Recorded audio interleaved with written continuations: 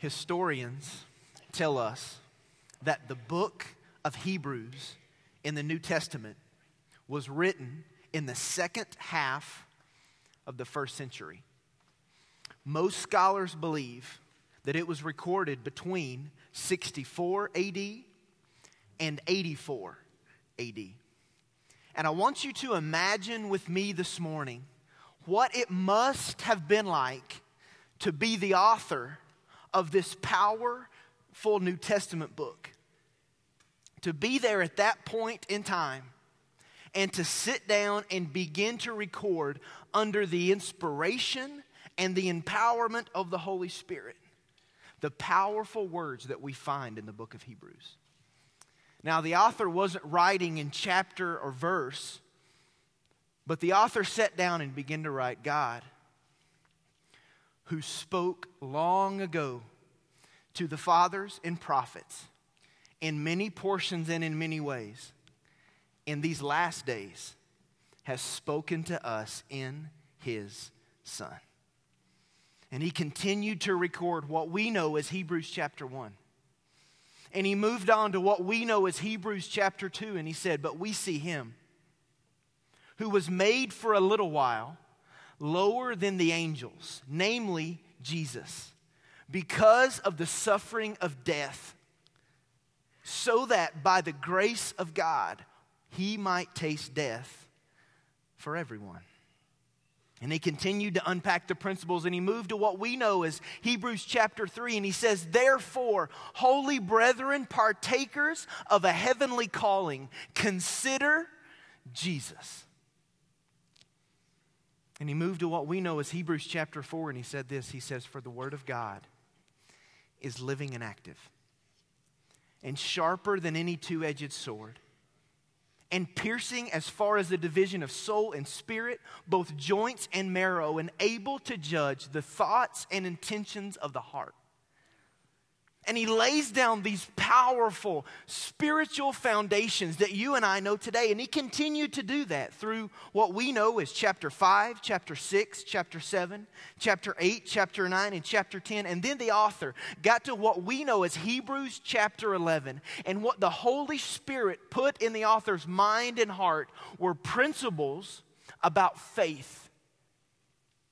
And he says in Hebrews 11, verse 1, for faith is the assurance of things hoped for and the conviction of things unseen. And then at that moment, you can imagine the author's heart and mind was flooded with examples of men and women of faith throughout history who had applied verse 1 to their life. He reaches all the way back to one of the sons of Adam and Eve, and he talks about Abel, and he stretches all the way forward to the early church and the disciples who were martyred because of their faith. And he lists example after example after example of men and women of faith. This chapter in the book of Hebrews has been called the Hall of Faith. It's been called the Faith chapter, but you and I know it as Hebrews chapter 11. And as a faith family, we're studying verse by verse, specifically through this powerful chapter in the book of Hebrews. So if you have your Bible this morning, would you turn with me to Hebrews chapter 11? And in just a moment, I want to read verses 5 and 6. In part 1 of this series, we unpacked some dimensions of faith that really help us get our heart and our head around what faith really is. And then in part 2 of this series, we looked at the example, a man of faith named Abel. And this week, we come to another Old Testament example of a man of faith named Enoch.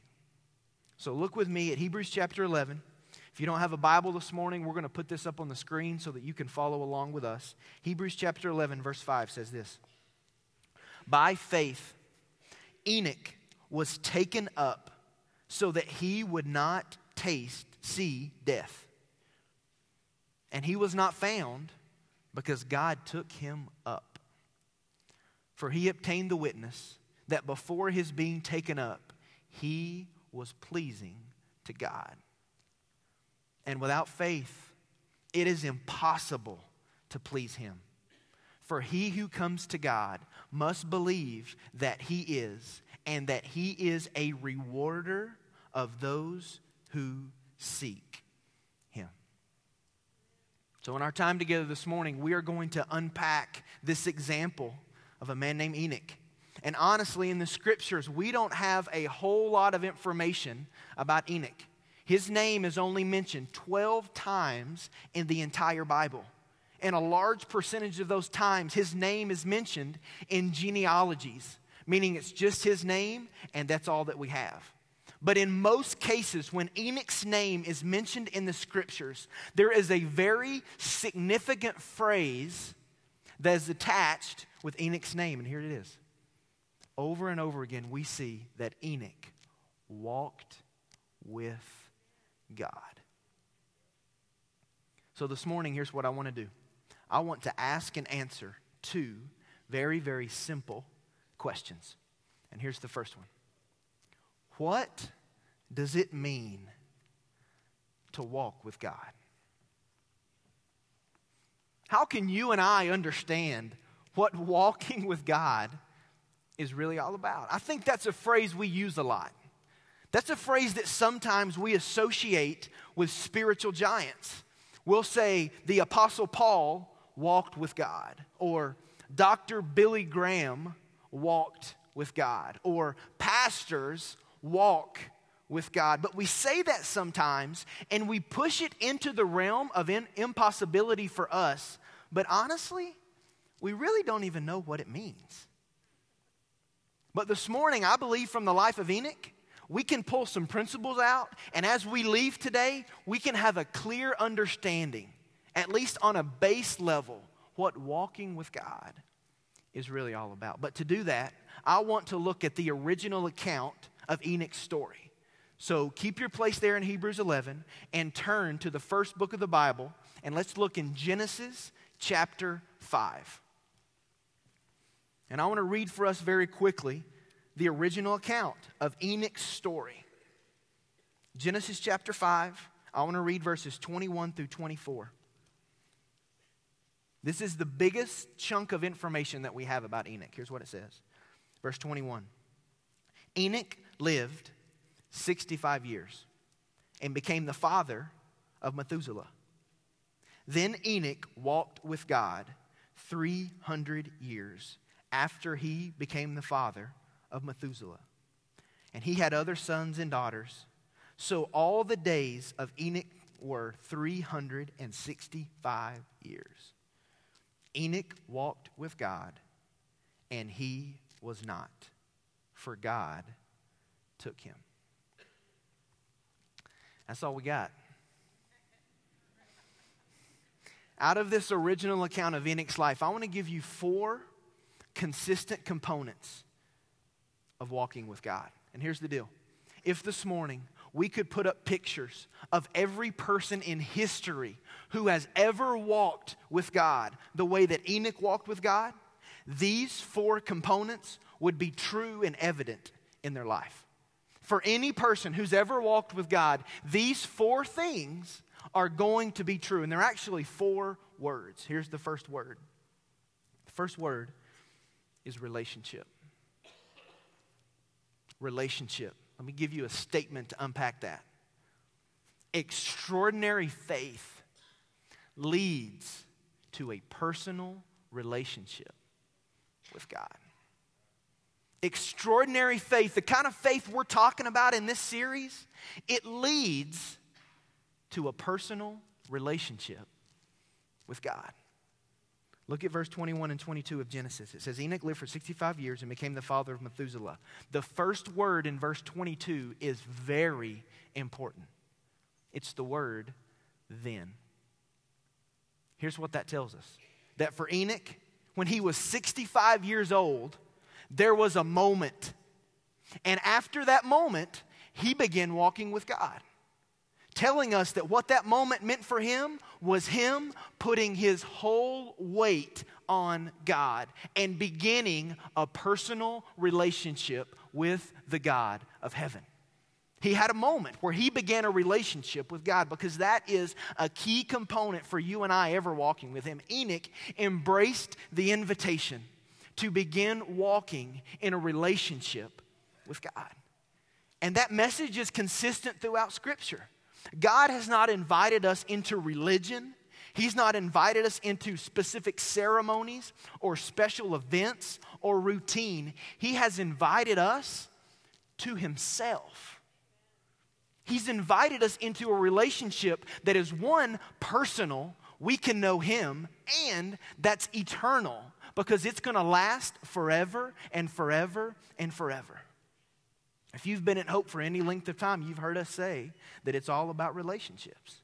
And we believe that the primary relationship for any person, the one that is the most significant, is the one that we have with God. And for Enoch, that relationship began when he was 65 years old. Let me ask you a question. Have you had a then moment? Has there ever been a time for you where it's made sense that what the God of heaven has invited us into isn't just going through motions or putting up a plastic front so that we appear to be spiritual? That what God in the overarching message of Scripture has said, listen, humanity, you're broken, you're selfish, you're helpless. But I, as a loving Father, am inviting you to know me. And if you will turn from your sin and you'll rest your whole weight on my Son Jesus, I'll save you. And I'll bring you into a personal and eternal relationship with me. That's component number one. And any person who has ever walked with God has first had a relationship with him that was personal. Here's the second component. Second word, fellowship. Fellowship. Here's a statement to unpack that. Extraordinary faith leads to daily fellowship with God. Extraordinary faith, the type of faith that Enoch had, leads to daily fellowship with God. You'll see in verse 22, the Bible says, then Enoch walked with God. The word with insinuates fellowship. It communicates a sacred communion. It doesn't say that Enoch walked behind God. It doesn't say that Enoch walked in front of God. It said that Enoch walked with, in fellowship, in sacred communion with God. We believe at Hope that the greatest thing any person can do to deepen their love relationship with God is spend time daily in fellowship with God.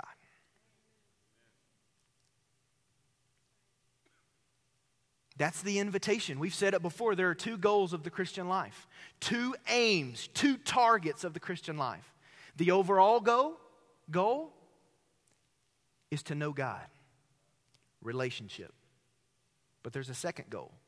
It's the daily goal. And the daily goal is to spend time with God, fellowship. And every person who's ever walked with God has made a priority out of spending daily moments, carving out daily time to be in fellowship with the God of heaven.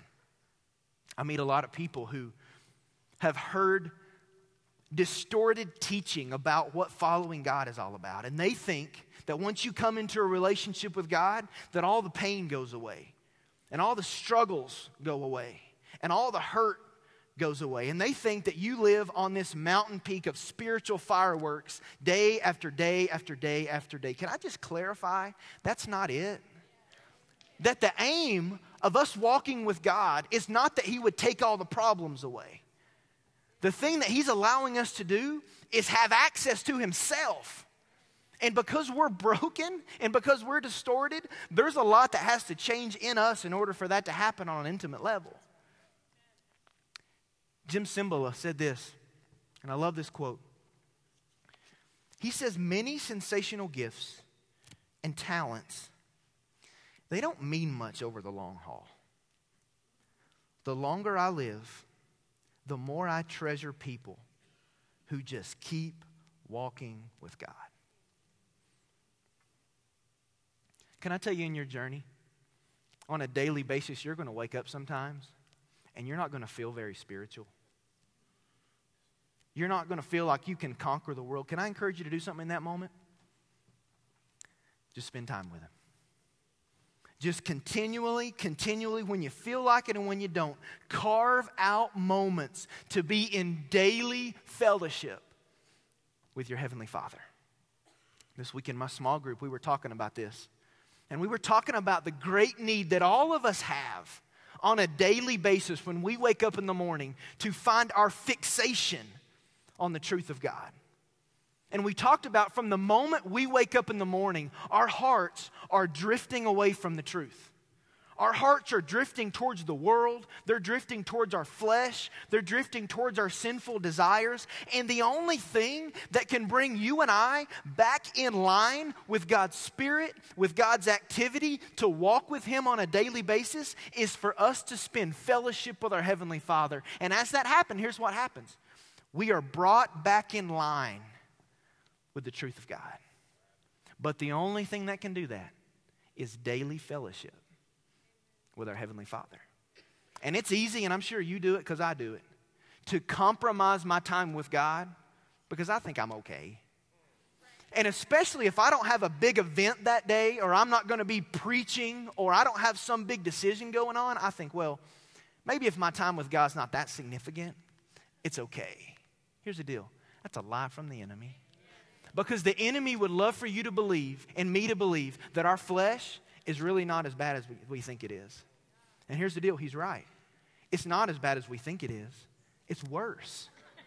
And here's the deal, it doesn't change.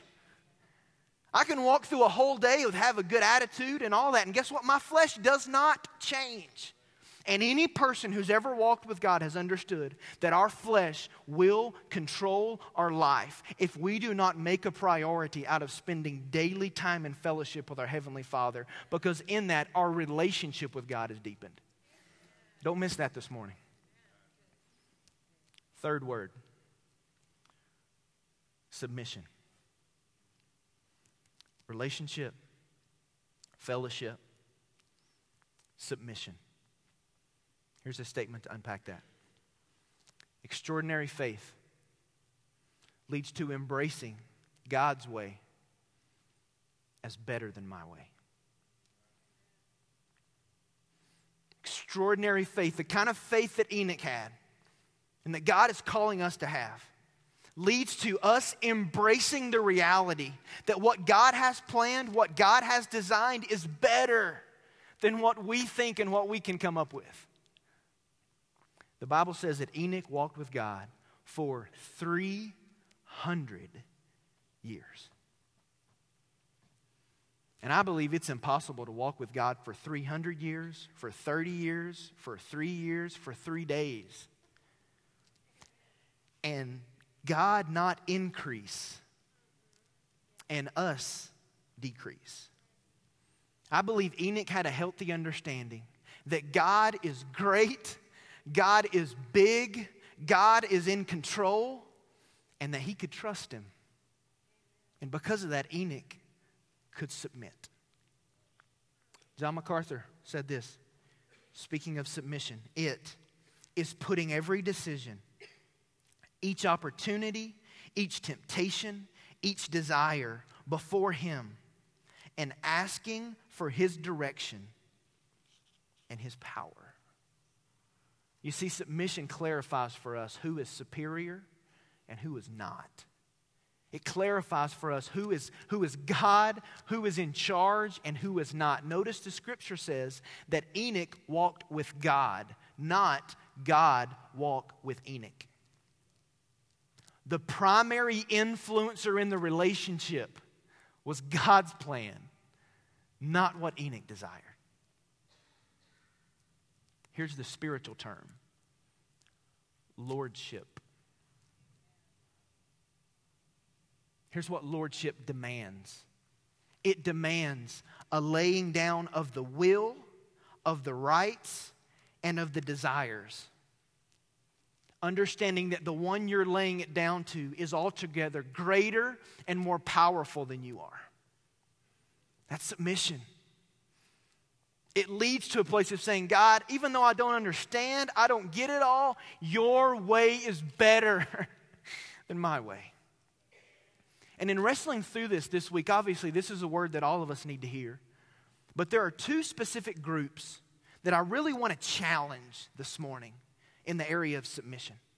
The first group is the group that would make a statement like this: I've already got it all figured out. And I'm talking about believers. And you know who I'm talking about. Those people who, when you share with them, you can't give them new information. They already know it all. And you get this sense of arrogance and self-righteousness, and you get the vibe that even though they're associating with Jesus, there's still a lot in them that's in it for personal gain. And you just don't see the humility that was demonstrated in the life of Jesus as you spend time with him. And hey, if you're here this morning and you're saying, well, I'm glad that's not me, listen, it's probably you. And you just can't see it right now. But you need whoever you came with to clarify. But here's the deal. You need to submit. Because here's the deal. There's nothing you can do that can impress our Father. The only thing good in us is Jesus. And you're not as great as you think you are. And I would encourage you this morning to have a time where you just submit that. And in humility, understanding that he is Lord and we are not. Just to say, God, I lay down my rights, my will, and my desire. And you're better. And I trust you with that. That's one group. Another group is the group that would make a statement like this: I am overwhelmed by my circumstances. It's the group that walked in the room this morning and you're overwhelmed by what you're walking in right now. You feel like the sky is caving in and you don't know what to do.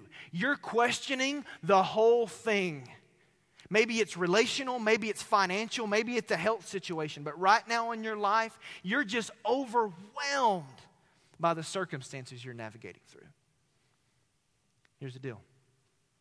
You need to submit too. Honestly, this group of being overwhelmed by circumstances is where I've been living for about 2 weeks. Let me tell you why. A couple weeks ago, I had a spot on my hand that I just didn't feel good about. It didn't look right. So I went to the doctor, and I was expecting the doctor to say, okay, here's some cream or here's some antibiotic. Take this for 2 weeks and call me and let me know how it's going. And I get in the doctor's office, and anytime I'm in a doctor's office, I just get nervous. I just don't like the vibe. And the doctor said, Travis, there's no pills, there's no antibiotic we can give you. We actually need to do a biopsy of those spots right now. So they prepped me, and they cut a piece of it off and sent it off to test. And 2 weeks later, I got a call, and it said, Mr. Ogle, we have your results. Please come see the doctor for a consultation. And I went in, and the doctor said, Travis, you have skin cancer. And it's all in your hand, and we need to plan a surgery soon to cut as much of it out as we possibly can. That landed on me like a ton of bricks. I mean, you couldn't have said anything else that was farther from my mind than skin cancer. And obviously, the news could have been a lot worse, but it could have been a lot better. And so it turned out that this past Monday and Tuesday, I spent about 11 hours laying on a doctor's table, just being cut into. And they would cut a section of it out and take it and look under the microscope and come back and say, sorry, we didn't get it all. We got to cut again. So I'd lay there and they'd come back and cut again. On Monday, that happened 5 times. And Monday night, I just said, doctor, I'm done. I need to come back tomorrow because I'm just done. So I came back on Tuesday morning and they continued to cut and they continued to cut. And finally they said, hey, Travis, we got it all, but we found another spot on your hand that we need to biopsy because we think it might be the same thing. And honestly, there was a lot of time as I'm laying on the table looking at the ceiling, and I'm just wrestling with trusting God, with who's in control, with God, why me? And there was a lot of moments for me, and here's what I had to do. God, I submit. God, your way's better. And I don't understand it, and it doesn't make sense, and I don't know why me, but God, I know that you see, you know, and you care. And God, at the end of the day, I can trust you. And one time it was just out loud because I just needed to hear myself say it. And I said, God, you don't owe me an explanation. And God, I don't need something good to come in my life to outweigh this bad news. Lord, if you can use this in any way, shape, or form to conform me to the image of Jesus, God, I pray that you would. But Lord, I submit that what you have for my life is better than what I can understand and what I can figure out.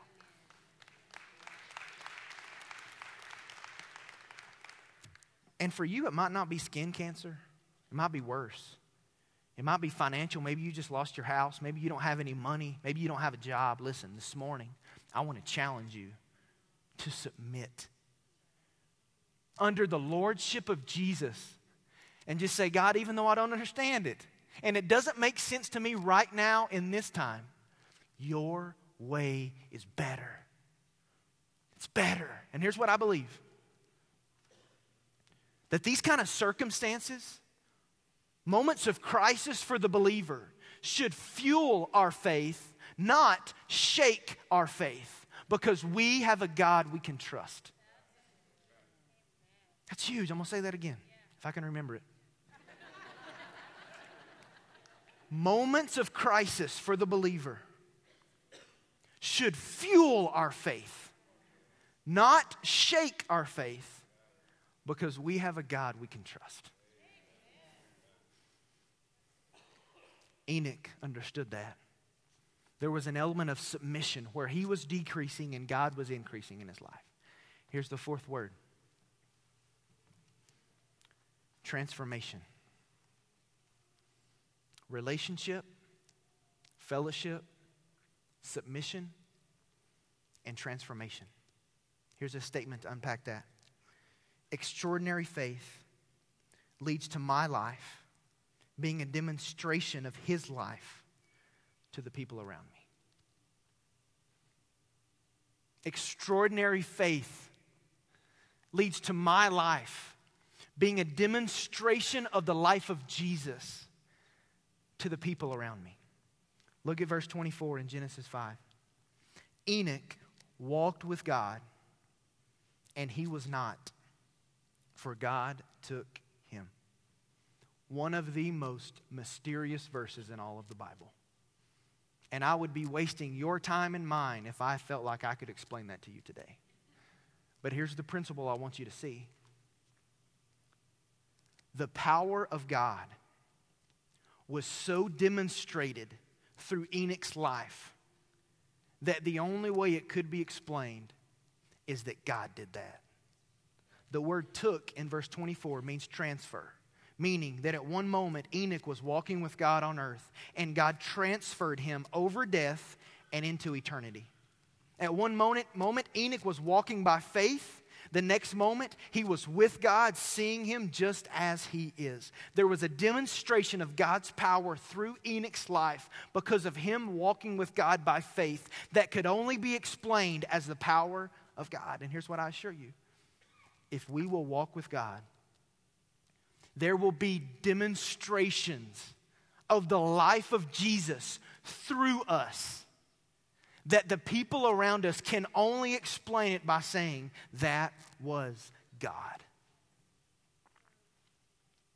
Because when transformation happens from the inside out, it means complete change. And it affects every area of our life, our attitude, our perspective, the way we love people, the way we engage in the mission. And as you and I walk with him, we're going to be changed. We're going to be made new. And the one who gets the credit is God. And we must be careful as that happens to make sure we know who is being changed versus who is doing the changing. Look at this quote by Major Ian Thomas. Never praise people for their faith, because faith in itself does nothing. If people exercise faith and anything marvelous happens, it is not because of their faith. The activity that is released through our faith is God's, and He is to be praised. Relationship, fellowship, submission, transformation. Those four components are consistent in any person who has ever walked with God. Second question this morning.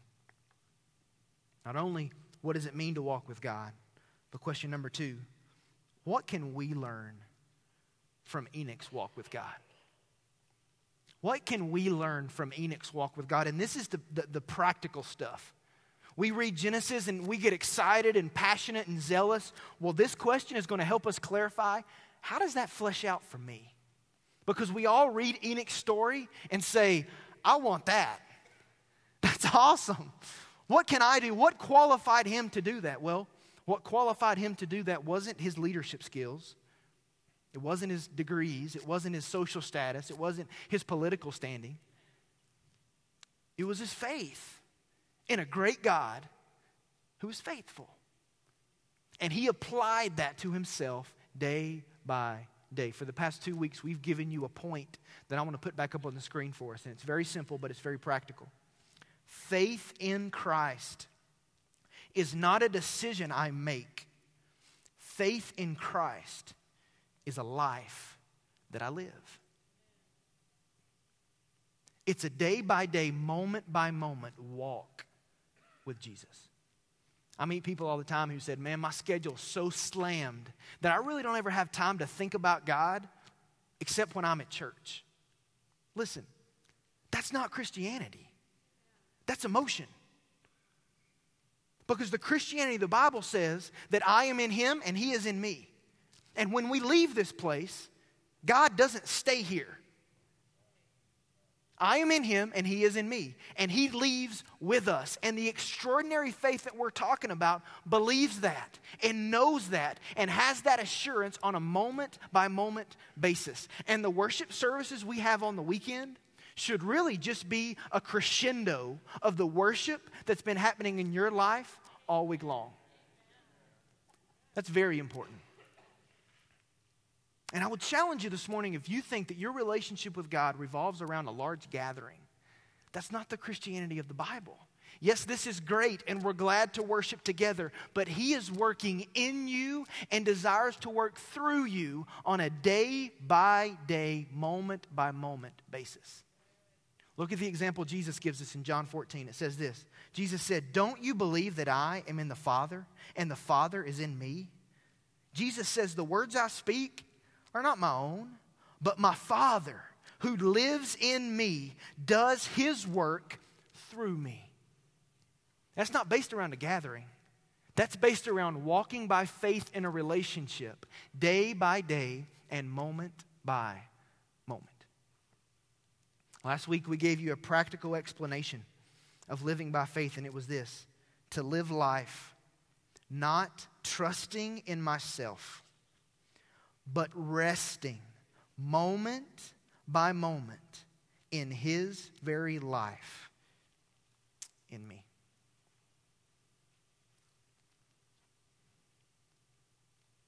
I want you to look back at Hebrews 11, verse 6, and I want to give you 3 takeaways as we conclude. First takeaway for us this morning, the practical stuff. God's ultimate desire is for me to walk with Him by faith. God's ultimate desire, what brings Him joy, is for you and I to walk with Him by faith. Look at the first part of Hebrews 11, verse 6. It says, "And without faith, it is impossible to please Him." The word impossible is kind of a 2-part word. It means without capacity, without ability. Meaning, if you and I are not demonstrating faith, if we're not walking in faith, we're without the ability to please and honor our Heavenly Father. And that's why I believe God finds great joy when you and I wake up in the morning and say, God, I don't bring anything to you. I'm not significant. I'm not special in any way. But Lord, today I rest my whole weight on you, believing by faith that that brings you joy and that pleases you as my Heavenly Father. God's ultimate desire for us is to walk with Him. Not ahead, not behind, but walk with Him by faith. Second takeaway. Walking by faith is a constant pursuit. It's a constant pursuit. Look at the next half of the verse.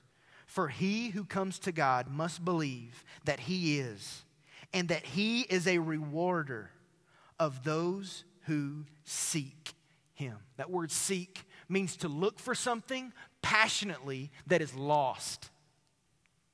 It means that we are pursuing a God who we know exists, who we know loves us, and by faith we are pursuing Him passionately. I dare say in the room there are people who are pursuing things on earth more passionately than you're pursuing things of heaven. All of us struggle with it.